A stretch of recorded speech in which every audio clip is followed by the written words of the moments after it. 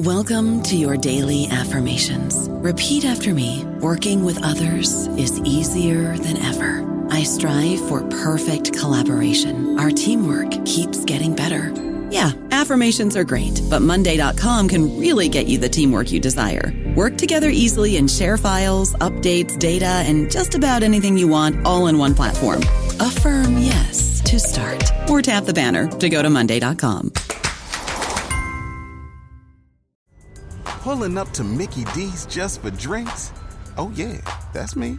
Nothing extra, just perfection and a straw. Coming in hot for the coldest cups on the block. Because there are drinks. Then there are drinks from McDonald's.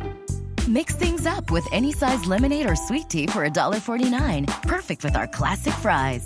Price and participation may vary. Cannot be combined with any other offer. Ba-da-ba-ba-ba.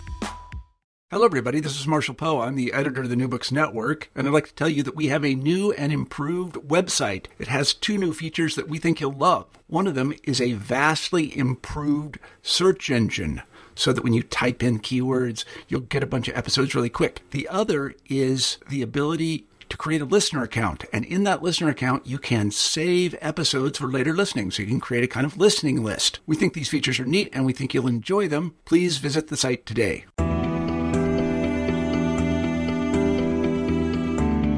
Hello, and welcome to New Books in Latin American Studies. I'm your host, Elena McGrath. Today I'm here with Donald Stephens to talk about his new book, Mexico in the Time of Cholera. The book takes as its center the 1833 cholera epidemic that devastated the newly independent republic, but Stephens is not primarily concerned with a history of the disease itself. Following archival trails within parish records, novels, and memoirs, Stephens asked how we might be able to measure everyday piety in 4 Mexican cities during a time of transition and crisis. In so doing, his book offers an intimate window into the life cycle of urban Mexicans from birth and naming practices to death and burial norms. Donald Stephens is an associate professor of history at Drexel University and an assistant editor for the journal The Americas. He is the author of Origins of Instability in Early Republican Mexico and the editor of Based on a True Story, Latin American History at the Movies. He is here with me today to talk about his most recent book, Mexico in the Time of Cholera, published in 2019 by the University of New Mexico Press. Thank you for joining us, Donald. I want to start just with a very basic question, which is, where did this project come from? How did you end up writing a history centered on the cholera epidemic of 1833? Well, everything for historians is a long story. I think it's important to go back to college. Actually, you'll see that maybe later. But I had no intention of being a history major. I thought I knew what history was, and I thought I had AP credits. I thought I'll never have to take another history class. But what I discovered is that history wasn't what it was in high school. Instead, it was a way of asking questions, finding evidence, and evaluating the evidence. So I was raised in a religious household, but I found that being a historian became my religion. And as a history major, I was required to take a course in something that wasn't Europe or the United States. And I had studied a little Spanish starting in the 5th grade in order to get out of the regular classroom. And so Latin American history kind of made sense. And I enjoyed what I was doing so much that I decided to try graduate school. And of course, we were told that there weren't any jobs and there wouldn't be any jobs. And I figured I'd just keep doing it as long as I could, as long as it was still fun. And so I ended up, I had read an article by John Coatsworth about railroads and the concentration of landholding in 19th century Mexico. And I thought it was amazing. This was just about the time that Fogel and Engerman's Time on the Cross came out. So quantitative history was quite controversial. And I thought, well, I should understand this. And Coatsworth was teaching a graduate class in quantitative history, which I remember taking. I was very skeptical, but it was also an important experience to me because I came out a convert. And since then, I've looked at everything as a question of measurement. How do you know? How can you measure whether something is big or small? So in my first book, I had lots of tables. I had tests of statistical significance, and I got it done in time to be tenured and promoted to associate professor. And then I had to figure out what else to do. And this was around 1991 when cholera returned to the Western Hemisphere for the first time in 100 years. In fact, it was more like 150 years for Mexico. So people were saying, well, this is a 19th century disease. And I thought, I'm a 19th century historian. Why don't I know anything about cholera? I was wandering through my local independent bookstore looking for something to read on my way to Mexico. In this trying to figure out what to do next stage, when I found Charles Rosenberg's book called The Cholera Years. It was really a fascinating book. It was about the United States, but I learned a lot about cholera, and I thought, well, maybe I could do something like this for Mexico. And that's how it started out, and of course not how it ended up. It ended up being something not very much like Rosenberg's book at all, but at least that explains why cholera. That's great. And so, the book does take place during the cholera epidemic, but in one of your guiding concerns, one of your principal concerns is, in fact, a religious question, is how religious were everyday Mexicans and how seriously did they take their religion? So where did those two come together for you? Well, it's again in the first book I didn't mention, but I was trying to explain the political instability after independence, rather than trying to explain it, I was trying to evaluate other people's explanations, and in the process, I convinced myself that Mexican society was very different in different places in the country, and I knew from reading other historians that by the end of the 19th century, Mexican historians basically agreed that the Mexican people were fundamentally Catholic, that was an essential identifying characteristic of Mexicans. For conservatives, this was clearly just a matter of faith. That's what they thought. That's because it justified their position. For liberals, it was more a resignation that that's the way it was, that they were using that as an explanation about why they hadn't been able to accomplish more. And it seemed to me that they actually had accomplished quite a lot, and that their difficulties were not entirely of their own making, that it wasn't. It's often argued that it was just personalism and individual decisions that governed the politics of this period. And I didn't think that was true, but I wanted to know if there wasn't a way to figure out how religious people were, to measure how religious they were. And that's part of where this comes from, is again looking at what other people have said or indications of religiosity among the Mexican people. For example, the fact that they give their children lots of names of saints has been used as evidence. But it's also the fact that with a new epidemic in particular, it's a disruption of normal life, and it increases people's fear and makes them maybe think that God is punishing them. And at least I was reading things once I started doing this that said that people did start behaving better. They returned stolen property. They reconciled with spouses that they had been separated from, that sort of thing.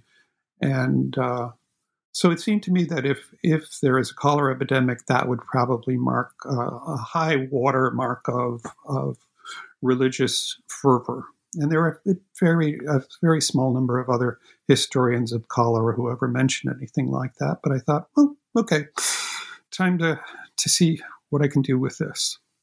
Do you find in that a kind of popular religiosity, or is that, to your mind, a sign of things changing? Well, again, I think it's important to point out that I wasn't dealing with absolute, any sense of really popular, other than the fact that you can clearly distinguish in the parish registers in this period the elite from the common people. But these are all urban people in 4 different parishes in Mexico. So it's really not a study of popular religiosity, but there is a distance between what the Catholic Church wanted people to be doing and what they wanted to do and what they were doing. So that was part of taking things seriously that other people hadn't taken seriously, like the baby names. And so you end up with a number of really interesting stories, and there's a real intimacy to the stories you tell, because you're looking at not just how people name their children, but under what conditions they get inscribed in the register, and how they, in some cases, even how they formed relationships with priests or navigated between partners and parents. So how did you approach this kind of intimate source space in writing a history book? And the second part of that question is, do you have a favorite story or episode that you want to talk about? Well, the first part is harder because I don't know what the answer to that question is. So let me start with the second part, and maybe we can find a way of working ourselves around to being able to answer the first questions. Yeah. So the question I can answer is about my favorite stories. Many of my favorite stories are about Concha Lombardo. In fact, I dedicated a whole chapter to her. But of all her stories, my favorite is that when she was 15 years old, she began to be courted by a man named Agustin Franco, who was about 10 years older than she was. And Concha thought he was a bit of a dandy. But she liked that he was educated and sophisticated. And he would write her letters every day. And a servant in her house would smuggle them in and hide them under her pillow so she would find them in the morning. And she loved this process and eagerly wrote back to him. So every evening when he would come to call on her, which was, of course, in the house under the supervision of her parents, he would take the letters that she had written to him out of his pocket, and he would point out all her errors. Can you imagine? I mean, this is kind of startling. But what I love about this story is her reaction to his pedantry. It was not what I would have expected. She loved it. She was so eager to learn that if she hadn't been eager to learn, she might never have written her memoir, because she certainly wasn't getting much out of the schooling that she received. So the memoir is the source of all of the rest of her wonderful stories about what it was like growing up in the middle of the 19th century in Mexico. And she doesn't end up marrying him, does she? Oh, no. Her adventures do not end with schooling and letter writing. No. Fortunately, her parents were they were very lenient with her in comparison with her mother and her grandmother, the way they had been married off. So her parents were giving her room to figure things out for themselves, but they actually figured it out before she did, that this guy was no good for her. He really was not the right man for her. And it wasn't just that he was 10 years older. He was very controlling. And so they took a dislike to him even before she did. And that's a very interesting sort of difference to what we might expect would happen looking back on a marriage from that time. Well, there were lots of different ways for marriages to be worked out. And, again, going back to my, the essential quantitative nature of the way that I think, this 10-year age gap to me became kind of a benchmark where I actually found that, for the marriage records are very good about reporting the ages and the previous marital status of the brides and grooms who are being married. So you can't always get the level of detail that I could get from Concha Lombardo's stories, but you can look at this gap between the bride and the groom. And, when a girl is 12 years and 2 months old and she's marrying somebody who's 3 decades older, that's not her idea of what she wants to be doing. So that's a way of measuring what I ended up labeling the difference between patriarchal marriages and companion, and I don't remember what term I used anymore, but that kind of a thing. The fiction in this period is also something that I really had a lot of fun with. I didn't realize that there were so many novels and short stories written during these years in Mexico, and of course, many of them are romantic stories, but they give you a lot of different ideas about what people thought were realistic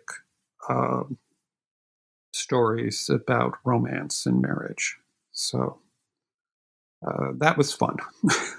I don't know about you, but I'm very busy and I don't have a lot of time to cook. That's why I subscribe to Factor. Eating better is easy with Factor's delicious, ready-to-eat meals. Every fresh, never frozen meal is chef-crafted, dietitian approved, and ready to go in just 2 minutes. You'll have over 35 different options to choose from every week, including Calorie Smart, Protein Plus, and Keto. These are 2-minute meals. Factor meals are ready to eat and heat, so there's no prepping, cooking, or cleanup needed. They're flexible for your schedule. Get as much or as little as you need by choosing your meals every week. Factor is the perfect solution if you're looking for fast, premium options with no cooking required. Sign up and save. We've done the math, and this is important. Factor is less expensive than takeout, and every meal is dietitian approved to be nutritious and delicious. Head to factormeals.com/NBN50 and use code NBN50 to get 50% off. That's code NBN50 at factormeals.com/NBN50 to get 50% off. That is one of my favorite kinds of historical sources. So you mentioned at some point in the book that you got some advice when you were writing this book. And so was it about those sources? Is that? No, it wasn't about the sources. Well, actually, one bit of advice was that I remember very clearly. I don't know who it was. I wish I could remember. But someone, not a historian, at one of the meetings I attended said that historians really ought to read more fiction. And I said, okay. And so I emailed the person and said, okay, this is the period I'm working on. What do you suggest? I never heard back. But I did manage to find a lot of things on my own to read. Now, the advice, the best advice I got while I was working on this was absolutely the essential advice. It was after 6 or 7 years, I'd been at this for a while. I'd had a couple of large research grants where, of course, I promised that I was going to finish this up.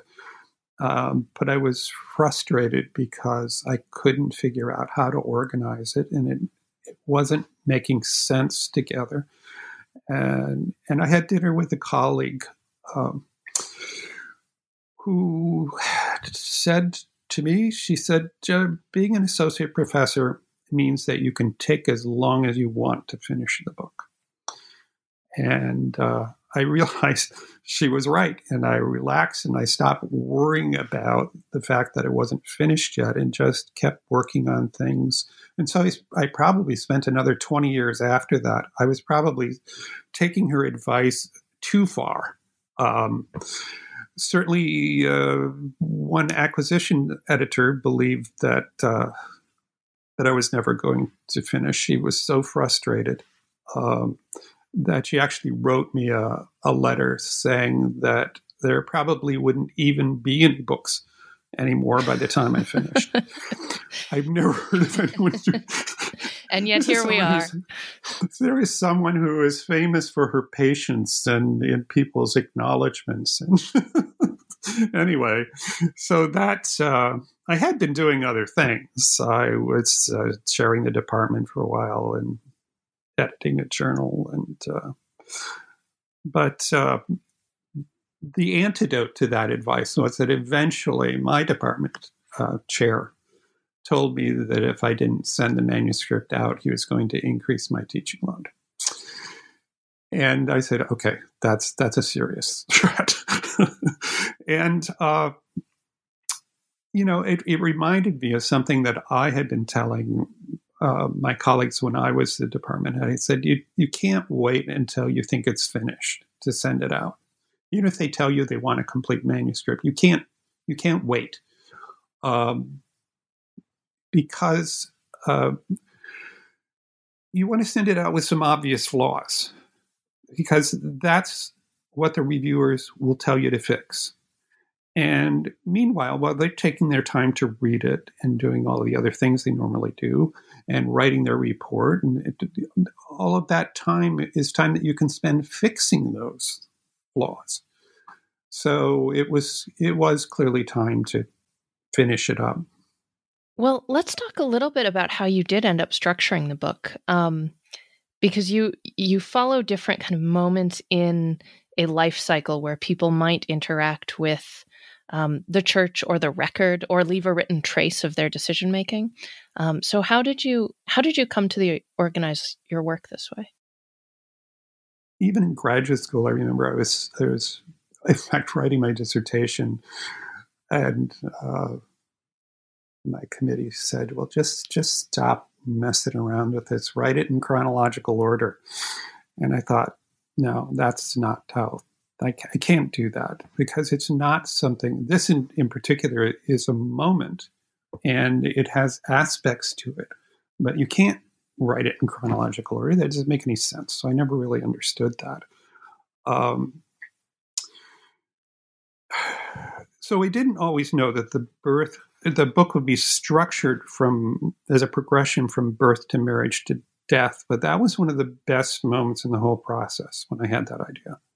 And it made it possible to write transitions between chapters that kept the book moving. I actually began with the burial records, and it was my concern about their accuracy that led me to marriages and baptisms. My friends told me, for example, that people were dying so quickly that the priests were overwhelmed. They couldn't keep up, so they shouldn't believe the numbers in the records were accurate. Now, I knew from reading the burial records that there were a lot of people who were dying, and a lot of them could not be identified since they might die. The cholera killed so quickly, often within hours of the first symptoms, that people could die somewhere and nobody would know who they were, and they would just be found. Their bodies would be found along the road. But I knew that the priests were writing down basic descriptions of age, gender, race when they had a body that they couldn't identify. So I thought, well, that's a pretty good indication that they're being complete. And I started to think about what other kind of evidence there might be that the priests were so overwhelmed. Most of the time, a cholera epidemic lasted about 4 weeks from the gradual beginning to the tapering off. So I could identify when those periods were. I started looking at the baptisms and the marriages to see if maybe they postponed those because they were too busy. And once I started reading all those babies' names and looking at the ages at which men and women married, the differences between the parishes, I was just fascinated, and it became a much broader investigation of religion, and the parish records were kept a little bit differently in different places. And that is a frustration for demographic historians, but I thought that it was great because it really showed that the relationship between the priest and the parishioners was different in different places. So how did you end up picking the parishes that you did? Because this is a book that, as you say, is about urban areas in Mexico, but it's not just Mexico City. You have several different locations. Mexico City, there are actually 4 cities where I spent a lot of time working on their records, 4 parishes. And Mexico City is essential. You know, sometimes Mexico City is all there is to Mexico in some books, but it's essential. So I had to have Mexico. But then I thought too that Puebla seemed to be another obvious choice because it was Mexico's second largest city. And for personal reasons, it was important. I had a friend from graduate school there who could help me with introductions and advice. I also spent some time, I had spent a lot of time in Mexico City, and I was using this as an excuse, this project as an excuse to get out of Mexico City and go some other places. So I spent some time traveling around, and I remember one August, I nearly froze in Zacatecas. It was so cold. And I said, okay, that's enough. I'm not going back there. But Oaxaca was a beautiful city, and it wasn't as touristy as it is now, but it's been discovered and is a wonderful place. They were also very, very hospitable archivists and just a wonderful food. So that was a good reason, but it was also the hometown for 2 of Mexico's most important 19th century presidents, Benito Juarez and Porfirio Diaz, were each of them were raised there. So that makes it a place that's important to understand.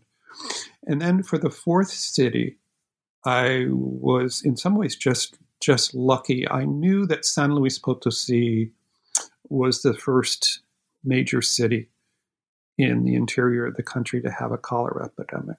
But unlike the others, it wasn't, there was no bishop in San Luis Potosí in this period. This was part of the bishopric of Valladolid, which is today Morelia and Michoacan. So this was a city that was far away from its bishop. And in fact, for most of the period that I was studying, there was no bishop. So it might have been taken as a place that would have been a little more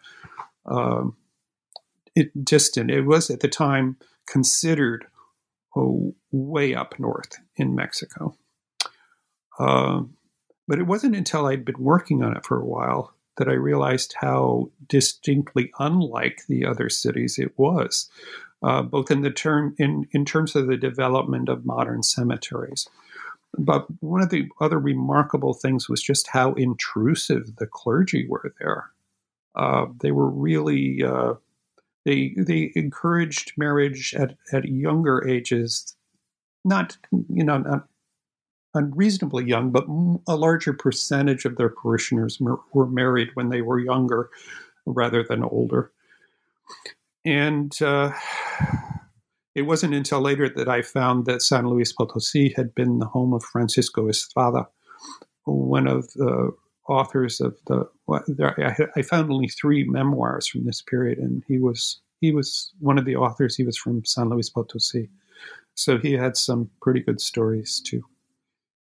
Well, thank you so much. So one of the questions that I wanted to ask you, since we're recording this in a time of epidemic in the United States is, do you think this book has things to teach us about what life is like in times of epidemics, or any kind of lessons that we can take from the present day? Well, I have to say I'm overall agnostic about whether we learn anything or can learn anything from the past, in part because there are so many differences between Mexico in 1833 and where we are in 2020. They're just incredible differences. There was no germ theory, for example, in 1833. Pasteur wouldn't be doing his famous experience for a couple of decades. And it wasn't until near the end of the 19th century that medical science figured out that the understanding of cholera that we have today as a bacterial infection. On the other hand, as a quantitative historian, one place I think I have an informed opinion is the question of how many people are dying today. It's always problematic to rely on medical professionals to come up with the cause of death. They're very stressed. They're doing the best they can, but they're inevitably going to miss some people. So when you see news about estimates of death rather than recorded deaths, believe the estimates. They're a measure of how many more people are dying unexpectedly compared to the seasons in past years when we did not have a new epidemic. I had to invent this kind of a measure for myself since many of the documents that I used did not include a cause of death. And it became clear to me that even when a cause was specified, that the records were missing many people who had probably died of cholera, but were not specifically designated as cholera victims. There were circumstances that I learned to read in the records that could tell me that somebody probably died of cholera even before. But the histories of this period always rely on a medical professional, a doctor, who can say, well, this individual is the first victim in this city. And I'm skeptical about that as well. Another consistency I can see is the uncertainty and fear during an epidemic, especially when it's a new disease. Two other members of my household work in some of the best hospitals in the country, because I live in Philadelphia and we have great hospitals here. So we had a little advanced warning about how bad this was going to be. But still, the best medical advice changed from one day to the next when it came to the question of whether most people needed to wear masks, for example. And that seems to me to be a normal problem when scientists confront a disease that is new to them. And we're also living through a time when science, unfortunately, is not given the respect it deserves by many people, including powerful individuals in our own government. And so we're living through an extraordinary time that is both uncertain and stressful. So one thing that I have found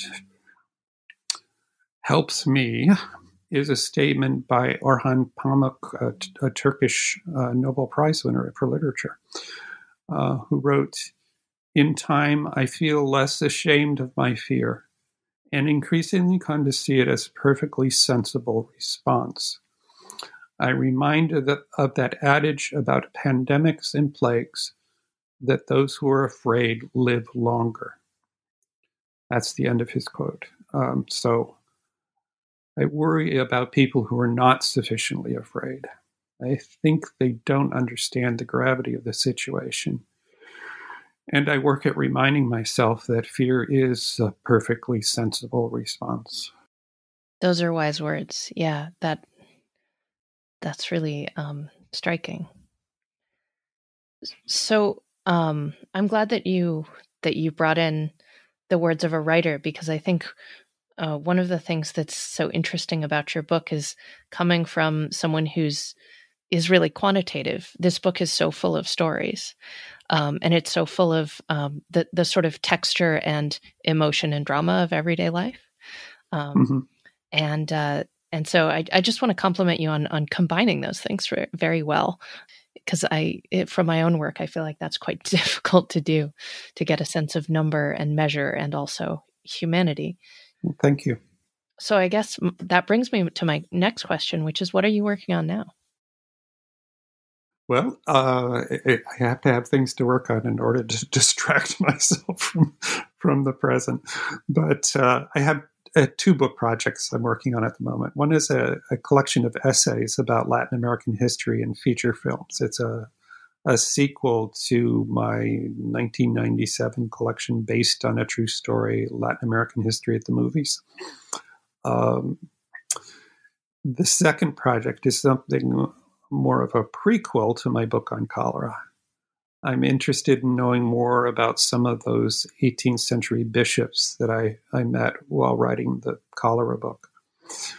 There's a tension between their religious sensibilities and the options for ways of being Catholic in this period, in the late 18th century, during the period we call the Enlightenment, that end up being cut off in the 19th century when the Catholic Church, and particularly the Catholic Church in Mexico, becomes much more conservative.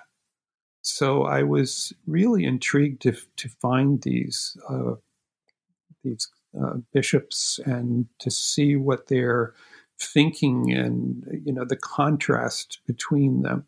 Some of that actually was another part of what I had to do once the reviewers read the book. They said, okay, you have plenty of digressions in here, but you're telling me too much about some of this. So I could just take some of that out, and immediately I had another book, started.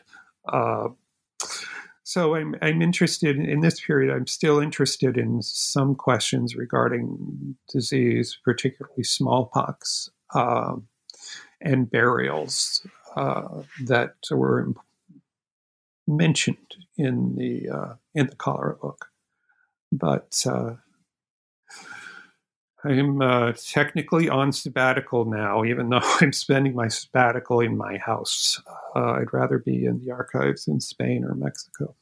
But I have to say, too, about your question of combining quantitative, or your comment about combining quantitative and qualitative sources, is one of the things that I learned with my first book, is that if you have too many tables and too many numbers and tests of significance, I learned to put all of that stuff into the notes. In fact, there aren't any tables, not even in the notes. So I was hoping that I would be able to describe things well enough that I wouldn't need the tables.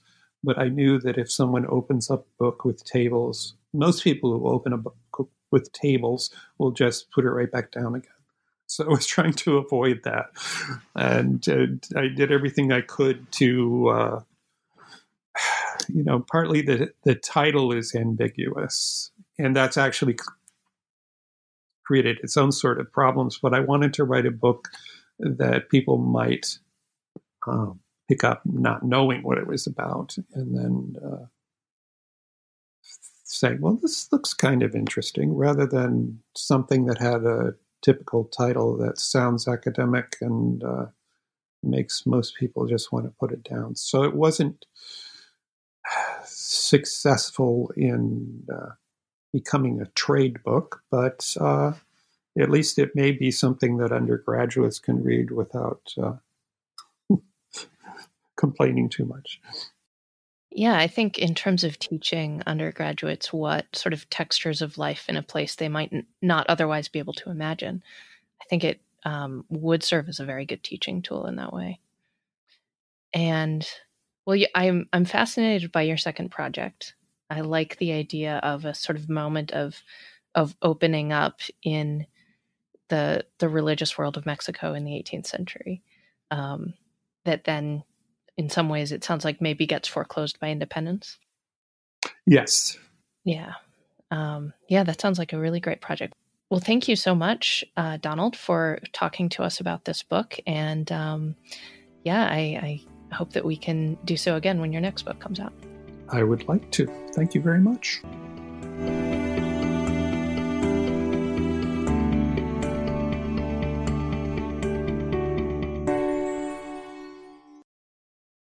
Hello, it is Ryan, and I was on a flight the other day playing one of my favorite social spin slot games on ChumbaCasino.com. I looked over at the person sitting next to me, and you know what they were doing? They were also playing Chumba Casino. Coincidence? I think not. Everybody's loving having fun with it. Chumba Casino is home to hundreds of casino-style games that you can play for free anytime, anywhere, even at 30,000 feet. So sign up now at ChumbaCasino.com to claim your free welcome bonus. That's ChumbaCasino.com and live the Chumba life. No purchase necessary. VGW. Void where prohibited by law. See terms and conditions. 18+.